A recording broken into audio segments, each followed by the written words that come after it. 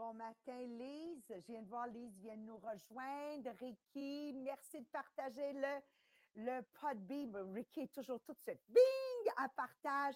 Annie Bolduc, bon matin. Comment est le son sur Podbeam? Comment vous entendez ma voix? Je sais, sur le Zoom, je suis en train de les rendre sourdes, là, mais ben, c'est pas grave, ben, c'est le son, c'est sur le Podbeam ce matin. On avait, on t'entend bien. Ouais! Annie Bolduc, c'est OK, Maria. Annie, Marie-Pierre Tétrault, je t'adore. Résilience, résilience, résilience. Merci pour toutes celles qui nous rejoignent pour la première fois. On est le podcast Les Millionnaires des Diamants. Il est né d'un besoin personnel. Personnel, il y a plusieurs années, je me dis, moi, là, il faut que je lis plus de livres de développement personnel intentionnellement pour développer. Alors, pour toutes celles qui me voient sur le live et que vous me voyez sur le Zoom, ça, c'est m'a calqué une note pour le livre qu'on est en train de travailler ensemble, qui est Comment avoir des amis, les influencer dans le monde digital. Alors, pour tous vous, entrepreneurs, que vous voulez bâtir des revenus de 1 million de dollars et plus par année de revenus, pas devenir millionnaire, c'est la clé parce que sans une communication extraordinaire, peu importe comment je suis scolarisée, euh, sans une communication extraordinaire, peu importe comment je peux être impressionnante quand je fais une présentation ou je donne un cours, sans une communication euh, impressionnante dans ce 21e siècle, je ne pourrais jamais atteindre le plus haut niveau de mes résultats. Puis celles qui connaissent un peu mon histoire, je suis Maria Meriano, ça fait 37 ans, je suis dans l'entreprise Tupperware, qui est mon MLM. Mes parents sont arrivés ici pauvres, zéro scolarité, mais ils avaient une incroyable capacité de parler aux gens, de parler avec les gens, de travailler avec les gens. C'est là qu'on voit, peu importe votre niveau de scolarité, peu importe votre capacité de vous exprimer, parce qu'ils ne savaient même pas s'exprimer, votre capacité de communiquer, ça va être la clé de votre succès. Et on est dans le sujet présentement qui parle de minimiser l'erreur. Donc, on a couvert jour 1, qui était vendredi passé, comment on minimise les erreurs. Quand quelqu'un fait une erreur devant nous, on va commencer avec notre conjoint, conjointe. Comment on a réagi quand nos enfants font une erreur? Comment on a réagi? On travaille en business, on est un leader d'un groupe au travail. Comment on réagit quand quelqu'un fait une erreur? Allez-y, réécoutez le podcast. La deuxième journée qui était hier, on a couvert faire une erreur, pardonner, mais vous souvenir pour pas qu'on répète les erreurs. Un peu pour celles qui travaillent avec moi dans mon MLM, un peu comment on a fait en 2020. Combien d'erreurs? On partait, oui, oui, oui, oui, là, on va faire ça. Puis là, on se rendait compte, c'était pas le bon ça. On repartait en arrière. Et aujourd'hui, on va parler de résilience. Il n'y a personne qui réussit à faire des millions annuellement s'ils ne réussissent pas à être des personnes résilientes. Mais avant que j'entame le sujet avec Marie-Pierre, je veux juste vous rappeler que si vous n'avez pas rejoint le groupe Les Millionnaires des Diamants, faites-le tout de suite, puis invitez votre monde à niveler vers le haut avec nous. C'est la mission du groupe. C'est tout simplement un groupe. On travaille sur le développement personnel intentionnellement avec des exercices comme aujourd'hui que vous allez avoir, puis tous les documents sont là-dessus. Donc, c'est un groupe là il y a beaucoup d'informations à consommer pour niveler vers le haut. 2, si vous n'êtes pas encore inscrit pour la conférence du 6 mars, allez-y. Faites-vous un cadeau. Puis si vous êtes bilingue, vous allez pouvoir assister autant le matin que le soir. Moi, je dis toujours, répétition fait la conviction. Répétition fait la conviction. Donc, enregistrez-vous pour la conférence du 6 mars. Vous allez recevoir un conditionnement qui va vous permettre de intentionnellement faire un journaling, un journal de ta vie personnelle, mais avec l'intention de bâtir un meilleur demain.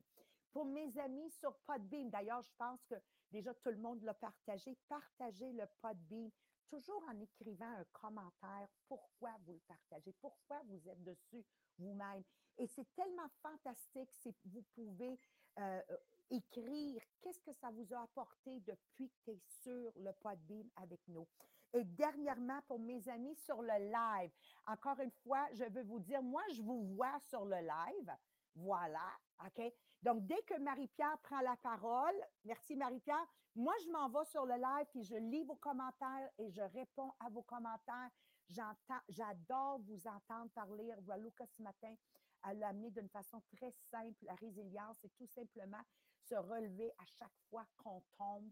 C'est pousseter nos épaules de la poussière, nos épousseter notre derrière de la poussière et on recommence comme si on n'avait jamais fait d'erreur. OK? Donc, on va plonger immédiatement dans le sujet. Bienvenue encore une fois. Merci, merci d'être des nôtres. OK. Donc, pourquoi aller si loin? OK? Pour euh, reconnaître que les erreurs vont arriver. OK? Pourquoi on va si loin? Pour deux, encourager le dialogue, pour nourrir la confiance. Pourquoi? Tu sais, on fait ça avec nos enfants, avec nos coéquipiers, etc. Pourquoi on va si loin de s'assurer qu'on sépare la personne de l'erreur et de sa personnelle? C'est pas tu as fait une erreur, mais le projet est une erreur. Pourquoi? Pourquoi on fait ça? Pourquoi on dit qu'il faut documenter les erreurs? Pourquoi? Pourquoi on crée un environnement où l'erreur est la bienvenue et en effet héroïque? You know, it's heroic to make a mistake. Why? Pour qu'on puisse, la réponse, pour qu'on puisse être toujours sur le borderline entre le possible et l'impossible. On veut toujours marcher sur cette mince, mince ligne qui sépare le possible de l'impossible. Et c'est seulement lorsqu'on a une famille qui marche sur cette ligne, seulement quand moi et mon conjoint, on marche sur cette ligne, seulement quand moi et mon organisation, on marche sur cette ligne, qu'on peut commencer à innover, qu'on peut commencer à découvrir, on peut commencer à faire l'impossible et être, qu'est-ce qu'on dit en anglais, un trendsetter, quelqu'un qui établit des nouvelles normes. Les diamants, notre compagnie Les Diamants a été extrêmement prospère pendant les 37 dernières années. Mais en 2020, les trendsetters ont été déjà comme, même si ça ne vous dit rien, on a eu des gens dans l'Ouest canadien qui ont été les trendsetters, on a eu des gens aux États-Unis qui ont été les trendsetters et c'est grâce à eux. Tu vois comment un encourage l'autre, qu'on est rendu aujourd'hui au mois de janvier en train d'accomplir un des plus grands mois de tous les temps parce qu'on est avant tout une compagnie résiliente. Des erreurs, on en a fait, on va vous en parler dans quelques minutes. C'est ici qu'on va tester nos talents et grandir individuellement. Moi, là, j'ai découvert des gens parce que mon organisation est fondée, est basée sur faites des erreurs. Encore, je reviens au gilet rouge quand on s'est mis à faire les parties Facebook, puis on n'avait aucune idée qu'est-ce qu'on faisait. Mais ce n'est pas grâce à ça, on ne serait pas où on est aujourd'hui. OK? Oui, encore une fois, d'être toujours sur cette ligne de l'impossible au possible, ça veut dire qu'on va tomber souvent. Puis on va en faire des erreurs. Si l'année 2020 peut être un exemple de toutes les erreurs qu'on a faites, c'est ça qui nous amène présentement aux résultats qu'on a. Si je parle de Maria et Mohamed, s'il y en a qui ont lu le livre, vous savez qu'il est romancé par notre écrivain Martin, là. Mais je vais vous dire, il y avait des moments extrêmement difficiles. Déjà, réussir un couple n'est pas facile. Rajoute à ça une religion différente, rajoute à ça des pays différents, rajoute à ça, tu sais, ça a l'air niaiseux, mais la nourriture différente. Être résilient, marcher sur cette mince, mince ligne, fait qu'aujourd'hui, je suis capable de vous dire, si je pouvais me remarier, je remarierais le même monsieur, right? Quand on échoue, il faut que ça soit glorieux. Il faut que ça soit glorieux. Alors, quand un enfant échoue dans un examen, wow, OK, tu n'as pas eu des bonnes notes. C'est fantastique. Regardons comment on va l'améliorer la prochaine fois. So make sure that when you fail, quand vous échouez glorieusement. Ça se dit mal en français, là, mais je suis certaine que tout le monde vient de me comprendre. OK? Et qui sait, grâce à un échec glorieux, qu'est-ce qui va sortir de ça? OK? What is going to come out of that?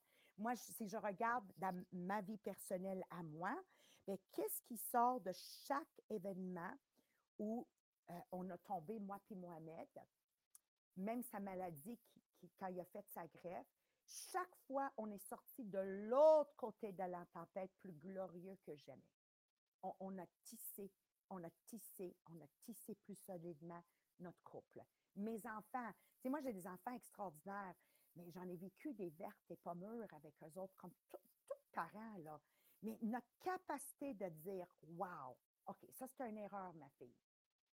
Comment on va remédier à ça? Premièrement, minimiser, et pas la plaster her on the wall parce qu'elle a fait une erreur, mais plutôt de dire, OK, c'est une erreur. Qu'est-ce qu'on vient d'apprendre? Comment on va arranger ça? Donc, à chaque fois qu'il y a une erreur, je sais qu'on s'approche d'une meilleure relation avec mon conjoint. Chaque fois mes enfants font des erreurs, je sais qu'ils sont en train de niveler vers le haut et être une meilleure version d'eux-mêmes. Okay? Et ils bâtissent leur résilience. Je pense à la compagnie Dyson. J'ai adoré l'exemple dans le livre. Tu sais, qui ne connaît pas les balayeuses Dyson? Mais est-ce que vous savez, il y a eu 5000 prototypes avant que la première soit amenée au marché? Donc, je dis toujours à vous autres, vous êtes dans un MLM présentement avec moi. Avez-vous fait 5000 erreurs juste avec vos téléphones? Non. Pourquoi tu vas être ta prochaine Annie Marchand? Right? OK?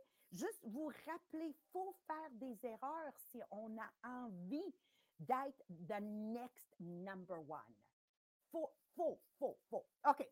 Qu'est-ce qu'on doit se souvenir? C'est que quand on est avec une personne qui a fait une erreur, très important, qui a fait une erreur, notre manière de dealer avec cette erreur, mon mari a fait une erreur, ma manière de dealer avec, ma fille a fait une erreur, ma manière de dealer avec, ma directrice a fait une erreur, ma manière de dealer avec, c'est-à-dire le support que je vais lui offrir, va changer la trajectoire de cet échec. Si aujourd'hui, Mohamed, c'est mon James Bond, c'est parce que ma façon de dealer avec ses erreurs nivelait vers le haut, puis on apprenait. Si mes enfants aujourd'hui sont proches, 25, 27, 29 ans, c'est parce que à chaque fois qu'ils ont fait des erreurs, la manière qu'on les a aidés à traverser ça a fait qu'ils ont nivelé vers le haut, ça fait des enfants résilients et aujourd'hui, ils prospèrent. La grande différence entre ordinaire et extraordinaire, les gens ordinaires et les gens extraordinaires, c'est dans la façon que nous, à la base, comme leaders, comme conjoints, comme parents, on a perçu et on a répondu à l'erreur. Un bon mari, une bonne épouse, un bon parent, un bon ami, un bon leader influence la façon qu'on reçoit la personne devant nous qui vient de tomber. Maintenant, on sait, nous, comme parents, comme amis, comme leaders, on le sait, nous, que les erreurs, c'est dû à un manque de jugement. Les erreurs, c'est dû à un manque d'expérience. Les erreurs, c'est dû à un manque de coaching des fois. Des fois, là, les enfants se pitchent au lieu de dire « Maman, papa », mais c'est pas grave, ils vont apprendre. Mes directeurs et directrices, moi, je regarde Annie Marchand. Pourquoi Annie est rendue au stade où elle est rendue? Je vais vous le dire pour toutes les gens qui écoutent. Annie, là, dans ses débuts, elle était exactement comme moi. Chaque fois que je voulais faire quelque chose, j'allais voir mon mentor, Annie, chaque fois qu'elle faisait quelque chose, elle venait me voir. Ça ne voulait pas dire qu'elle m'écoutait, mais ça voulait dire qu'elle validait, puis en me répétant ce qu'elle voulait faire, ça l'aidait à concrétiser le chemin à prendre dans sa tête. Même si moi, je pouvais y dire, moi, personnellement, Annie, je ne te le recommande pas, ça soit qu'elle était encore plus convaincue que c'était le bon choix, puis je vais vous dire, à chaque fois qu'elle ne m'a pas écouté, OK, ça a juste renforcé ce qui a suivi, puis aujourd'hui, elle est rendue où elle est rendue. Donc, moi, chaque fois que je suis allée voir ma mère et mon père pour un coaching ou un mentoring, ça ne veut pas dire que je les ai toujours écoutés, mais ça m'a prouvé que vraiment je croyais dans mon idée. Puis si j'y croyais vraiment dans mon idée, j'allais être capable de leur expliquer et les convaincre, eux, que j'avais raison. Mais ce processus-là m'a fait qu'aujourd'hui, je suis rendue où je suis. Moi, j'ai toujours dans mon vocabulaire un millionaire mindset. Puis en 2021, je suis déterminée que vous ayez un millionaire mindset. Un millionaire mindset. Il y a beaucoup de choses qui viennent en ligne de compte. Ce n'est pas juste parce que je suis bonne ou tu es bonne à présenter. Ça ne donne à rien. Si tu n'as pas un millionaire mindset, vous n'allez jamais atteindre votre vie de rêve. Okay? Pour ces erreurs-là, on les faut mitiger, il faut les minimiser pour qu'on puisse les niveler vers l'autre. Maintenant, il va y avoir des erreurs de recklessness, des erreurs de quelqu'un qui ne s'est juste pas donné la peine, des erreurs basées sur leur ego, ils pensent juste à eux-mêmes. Mais ces erreurs-là où il n'y a pas de remorse, il n'y a aucun de ben voyons, c'est pas ma faute. Ce genre de comportement-là, il y a une seule façon de le faire, c'est premièrement de les prendre de côté puis de les mettre les poings saisis, les barres sautées, parce qu'on ne veut pas des membres de notre famille qui sont égoïstes, on ne veut pas des membres dans notre organisation qui le font pour un intérêt personnel uniquement. Et ce sont des conversations que jamais je vais adresser par un courriel ou un messenger. C'est vraiment du face-à-face. Mon courriel, mon messenger, tout ça est seulement utilisé pour dire bravo ou des recommandations générales à tout le monde. Okay? Alors aujourd'hui, on comprend que tout ce genre de comportement que je viens de vous parler permet de bâtir la résilience, pas seulement chez moi, mais chez mon conjointe, chez mes enfants, dans ma compagnie, mon organisation dans laquelle je vis avec. Donc, Marie-Pierre, sans plus retarder, j'ai tellement hâte que vous viviez cette expérience avec nous. Le questionnaire pour voir si on est résilient ou pas et 5 belles façons d'être plus résilient dans notre vie. Merci, Marie-Pierre. Oui, parce que j'aime tellement ça, faire des tests. Maria, elle a commencé à adopter ça aussi. Et là, pour un vendredi matin, je me suis dit, oh my God, c'est le temps d'aller chercher un test, voir notre niveau de résilience. Donc, j'ai 15 questions pour vous. Donc, prenez votre téléphone pour aller écrire dans les commentaires sur Podbean. Si vous êtes avec nous sur le live sur Facebook, prenez votre téléphone, soyez prêts à écrire. Donc, pour chaque question, écrivez le numéro et répondez oui ou non. Comme ça, on va pouvoir suivre où vous êtes rendu dans vos réponses. Donc, Marie-Pierre, je vais être sûre parce que je veux lire après. Donc, question 1, vous faites 1, puis vous écrivez oui ou non, right? Parce que ouais, exactement. C'est ça. OK, c'est bon, let's go. Oui, parce que tantôt, elle a vu un numéro 10 avec un oui, puis là, elle disait 10 fois oui, c'est quoi l'affaire? Donc, oui, le numéro et après ça, oui ou non. Donc, première question. Lorsque je suis confrontée à une crise, je commence généralement à travailler sur une solution tout de suite plutôt que d'espérer qu'elle va disparaître. Donc, oui ou non, quand tu es confronté à une crise, tu commences tout de suite à travailler sur une solution au lieu d'attendre que peut-être ça va disparaître d'elle-même.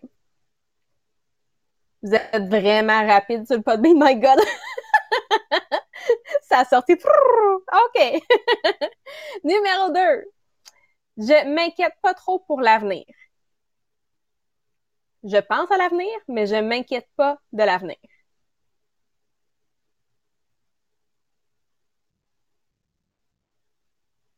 Il y a beaucoup de noms. Probablement, je l'ai mal dit d'abord. Donc, je m'inquiète pas pour l'avenir, mais tu y penses. Donc, oui, je pense à l'avenir sans trop s'inquiéter. C'est bon. Quand il y a une négation puis une autre négation, on ne sait plus qu'est-ce qu'il faut répondre, oui, non. C'est que je ne m'inquiète pas pour l'avenir, mais je pense à mon avenir. Tu sais, je veux un but pour aujourd'hui. Okay? Déjà là, je suis dans le futur, right? Je veux un objectif. Je visualise ce que je veux pour cette semaine, pour ce mois, pour cette année, pour 5 ans. Mais je ne m'inquiète pas. C'est ça que je dis toujours à Yasmine, ma plus jeune, là. Pour cette question-là, elle écrirait non. Parce qu'elle s'inquiète, elle est toujours comme dans l'anxiété, tout le temps, elle est toujours anxieuse, toujours demain. Non, non, non. on fixe des buts, mais on porte nos souliers de paix en sachant que ça va bien aller. Donc, c'est là que je pense que les gens se confusaient. Ben oui, confusaient, Maria. C'est bon. Super. Donc, on continue avec le numéro 3. Je dis à mes amis et à ma famille quelque chose, même s'il y a quelque chose de grave qui m'est arrivé, sans honte. Donc, j'arrive à parler de les choses mauvaises qui m'arrivent sans honte à ma famille et mes amis. Oui, oui, oui, oui, oui. OK. On continue. Numéro 4. Chaque fois qu'il y a une crise qui survient, je me souviens facilement que j'ai déjà traversé d'autres choses similaires. Donc, à chaque fois que tu arrives devant un moment de crise, tu es capable de te souvenir qu'est-ce que tu as déjà traversé du même envergure. Super. Numéro 5. Quand il y a quelque chose de mauvais qui se produit dans ma vie, je passe pas beaucoup de temps à souhaiter avoir fait quelque chose de différent ou à penser constamment à cette chose-là. Donc, je passe le moins de temps à souhaiter que j'aurais fait quelque chose de différent ou à penser à cette chose-là. C'est bon. J'aime ça, ils commencent à être habitués aussi, fait que ça répond vite dans les commentaires. C'est vraiment le fun de vous lire. OK. Numéro 6. Je pense souvent à ce que j'ai appris d'une crise après qu'elle soit passée. Donc, numéro 6, je pense souvent à ce que j'ai appris d'une crise. Oui, c'est bon, parfait. On continue. Numéro 7. Lorsque je suis coincée quand tu es pris dans le trafic et que tu sais que tu vas être en retard à un rendez-vous.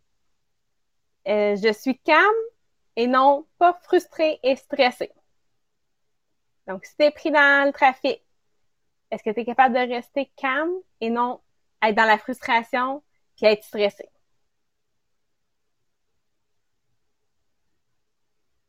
Je trouve ça drôle parce que Joanie est avec nous en anglais, puis là, elle revient en français, elle a la même réponse, c'est bon. C'est drôle, Joanie. Numéro 8. J'écris une liste de gratitude au moins une fois par semaine sur les choses pour lesquelles je suis reconnaissante. Donc, est-ce qu'au moins une fois par semaine, tu écris ta liste de gratitude? Y en a-t-il d'autres comme moi qu'on a hâte à notre conditionnement, qu'on commence comme directeur? Parce que peu importe le conditionnement que tu fais, c'est sûr que tu vas avoir ta liste de gratitude à faire à chaque jour. Donc, si en ce moment, le numéro 8, tu m'écris non, ben peut-être embarquer dans un programme de conditionnement, comme ça, tu vas t'assurer que cela, tu vas pouvoir travailler dessus à chaque jour. Numéro 9, quand il y a quelque chose de mauvais qui arrive, est-ce que tu préfères te retirer et rester seul ou, en fait, tu préfères être avec les autres? Donc, si tu préfères avec les autres, t'écris oui.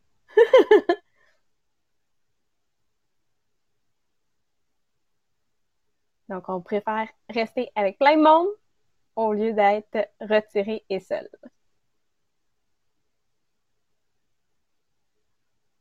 Oh, ça, il y a plus de noms. Ah oui, hein? Mais ça nous donne un point. Peut-être qu'on va pouvoir travailler là-dessus sur un des podcasts. Moi, je vais parler à Ricky. Donne-moi 2 minutes, on va avoir une conversation privée. Donne-moi 2 secondes.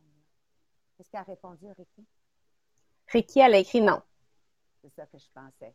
OK. Ricky Zucchini, là, dorénavant, là, il faut que tu écris oui. C'est privé, notre conversation, là, c'est juste entre nous, les millionnaires, les diamants.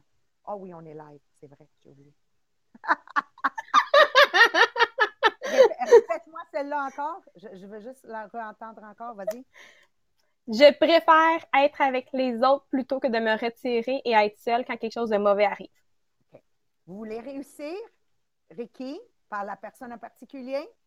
Quand quelque chose de mauvais arrive, sois en bonne compagnie, puis discute, vide ton sac à patates. Vide ton sac à patates, parce que sinon, le sac, il est lourd en sacrifice à traîner. Hein? OK, tout le monde, vous me comprenez? Parfait. Je pense qu'elle a compris le message aussi. Elle t'a envoyé des bonhommes avec des cœurs. C'est bon. On continue. Numéro 10. Je suis pas trop dure avec moi la plupart du temps.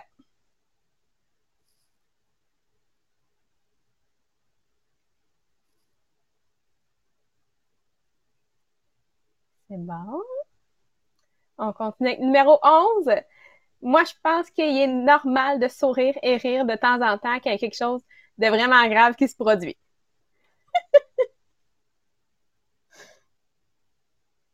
Moi, oui!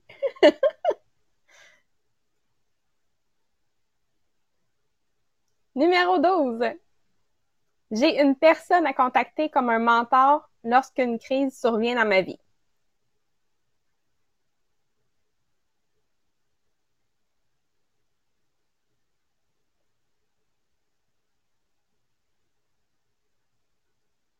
C'est bon. Numéro 13. Je n'ai pas tendance à rester coincée dans le passé.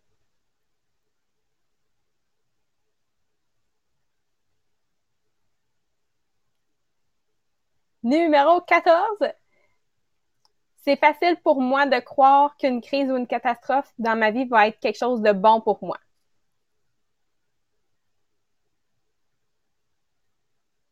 Comment on dit, Sabrina, l'écoute, Sabrina, c'est un test, c'est juste un test. Chaque crise, chaque catastrophe passe le test. C'est comme le bon Dieu, il y a comme un jeu, tu sais, comme un jeu, là. Puis là, il dit, ah ah, vas-tu passer le test? Oui, wouhou! T'avances à l'étape prochaine. À Marie-France? Et numéro 15, lorsqu'une crise survient, je propose beaucoup de solutions différentes plutôt que de rester figé.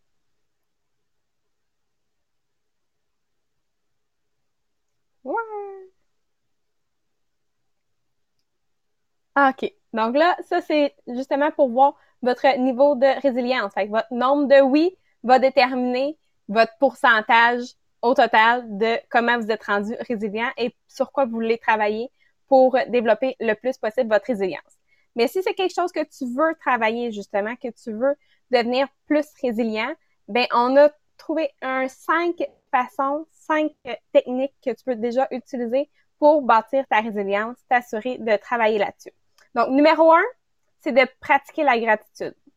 Donc, de s'assurer que justement, quand il y a quelque chose de grave qui arrive, ben, de te rappeler, hey, ça aurait pu être pire. Et être dans la gratitude de qu'est-ce que tu as déjà, de qu'est-ce que tu as vu, et vraiment voir si c'est une erreur, de le voir d'une bonne façon, donc avec avoir une bonne perspective de qu'est-ce qui t'arrive. Donc, pratiquer la gratitude. Numéro 2, c'est de chercher les leçons qu'on peut apprendre à chaque erreur qui nous arrive. Donc, il t'arrive quelque chose de difficile, tu vas être à la recherche des leçons. Donc, plutôt que juste de trouver des excuses pour les échecs, les personnes résilientes vont plutôt essayer d'apprendre de chaque erreur, d'aller identifier les compétences, les idées, les leçons de vie que tu peux tirer de chaque opportunité. Oui, j'ai vu Benji. Benji! On vient de perdre Maria. OK! Puis on le sait que si tu es une personne résiliente, tu le sais que si tu tombes pas assez, c'est que tu n'essayes pas assez. Puis ça, je sais, Rika nous l'a écrit tantôt dans le podbean aussi, avec d'autres mots. Fait que c'est parfait. Plus qu'on l'entend de fois avec des mots différents, plus que ça va rentrer dans notre tête. Numéro 3, de respecter ta vulnérabilité.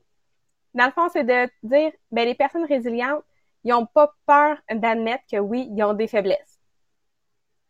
Est-ce que tu vas essayer de juste travailler sur tes faiblesses? Non, tu vas plutôt regarder qu'est-ce que tu as du côté de tes forces pour accomplir et pas cacher les erreurs. Et numéro 4, justement, c'est de reconnaître c'est quoi tes forces. Il t'arrive quelque chose, une erreur que tu as faite, il t'arrive un échec, ben que tu vois justement c'est quoi ton opportunité d'utiliser tes forces déjà, qu'est-ce que tu peux utiliser que tu as déjà pour passer par-dessus. Donc, c'est quoi tes forces, pouvoir les utiliser à ton avantage. Et numéro 5, c'est de créer un plan pour devenir meilleur.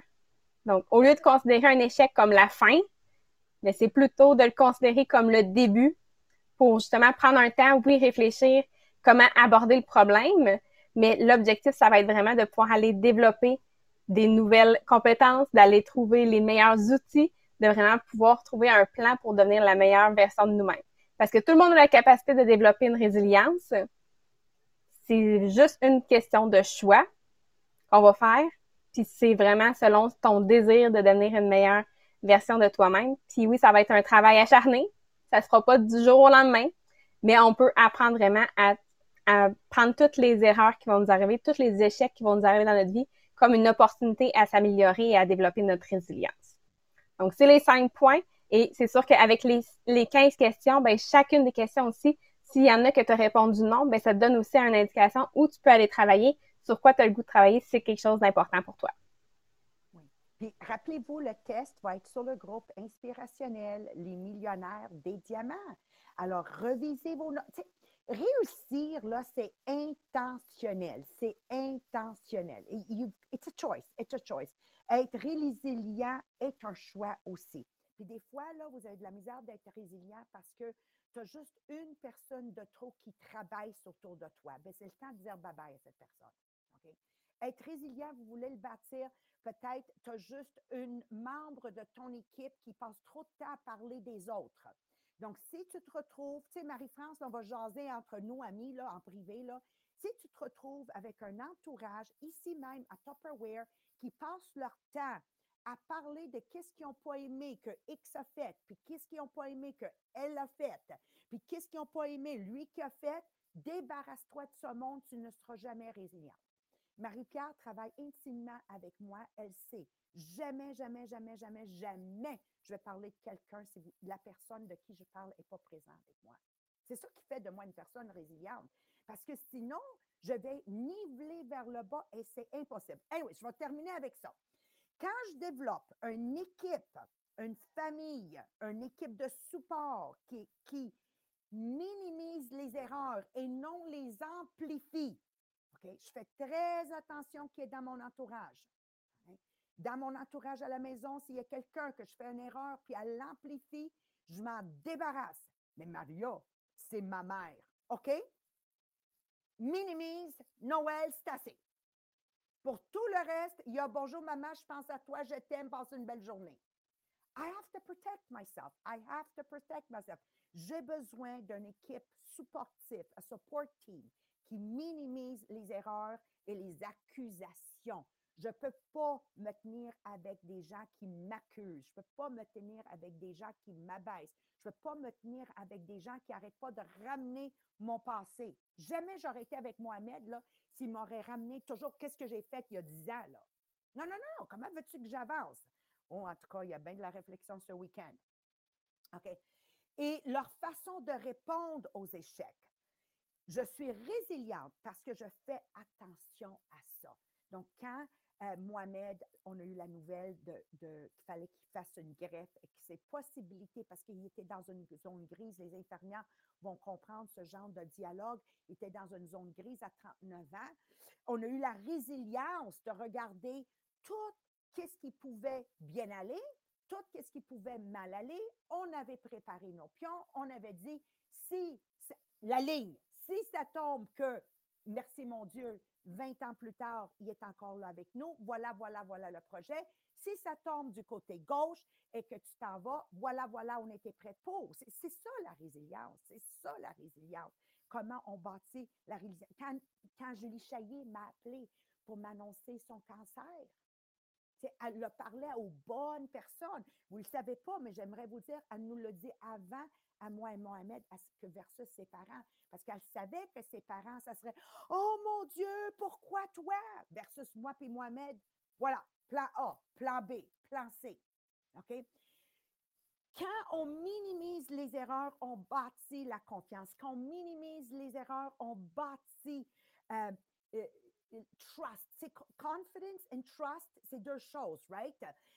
Et nos relations deviennent de plus en plus fortes. Donc, aujourd'hui, Marie-France, comme moi, tu es mariée à une autre culture.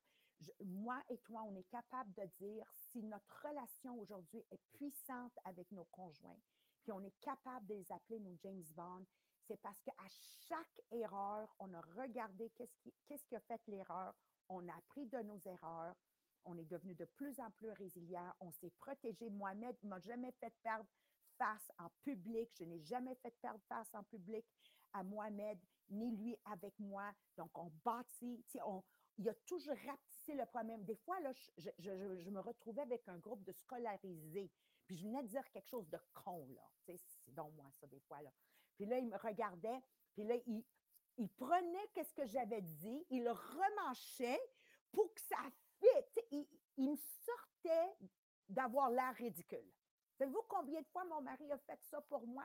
C'est juste que moi, je parle des fois, comme il dit toujours, Maria, on peut enlever l'enfant de Castelvetre sous Calore, le village, mais on ne peut pas enlever le village dans le cœur de Maria. Puis des fois, tu le vois, ça, quand je me retrouve en dehors de Tupperware, c'est clair. Okay? Si vous m'accompagnez, vous allez me protéger. Okay? Moi, j'amène toujours Julie Chailly avec moi. Quand je suis allée à Harvard, Julie vient avec moi parce que je savais qu'elle allait m'aider à sauver face. Vous comprenez? Parce que c'est mon don, ça, souvent. Okay? Alors, je vous souhaite cette fin de semaine de pratiquer, de minimiser les erreurs. S'il y en a, rapidement de regarder qu'est-ce qu'on aurait pu améliorer, puis aller sur le groupe inspirationnel Les Millionnaires des Diamants. Faites-nous des lives, faites-nous des stories sur qu'est-ce que vous venez de vivre pour qu'ensemble, on nivelle vers le haut. Et n'oubliez pas, la mission est très claire en arrière, là. 1000 millionnaires, 1000 millionnaires. Et pour ça, vous avez besoin de bâtir votre résilience. Je vous aime. Bon week-end, Marie-Pierre. Merci, toujours un plaisir. Merci tout le monde sur Podbean. Si vous n'êtes pas encore partagé, allez-y, faites-le. Puis on se voit, si Dieu le veut, lundi avec Jean-Philippe et Sabrina. Think and Grow Rich, the Millionaire Mindset. On vous embrasse. Bye-bye tout le monde. Marie-France au meeting. Ah oui, let's go. Ciao.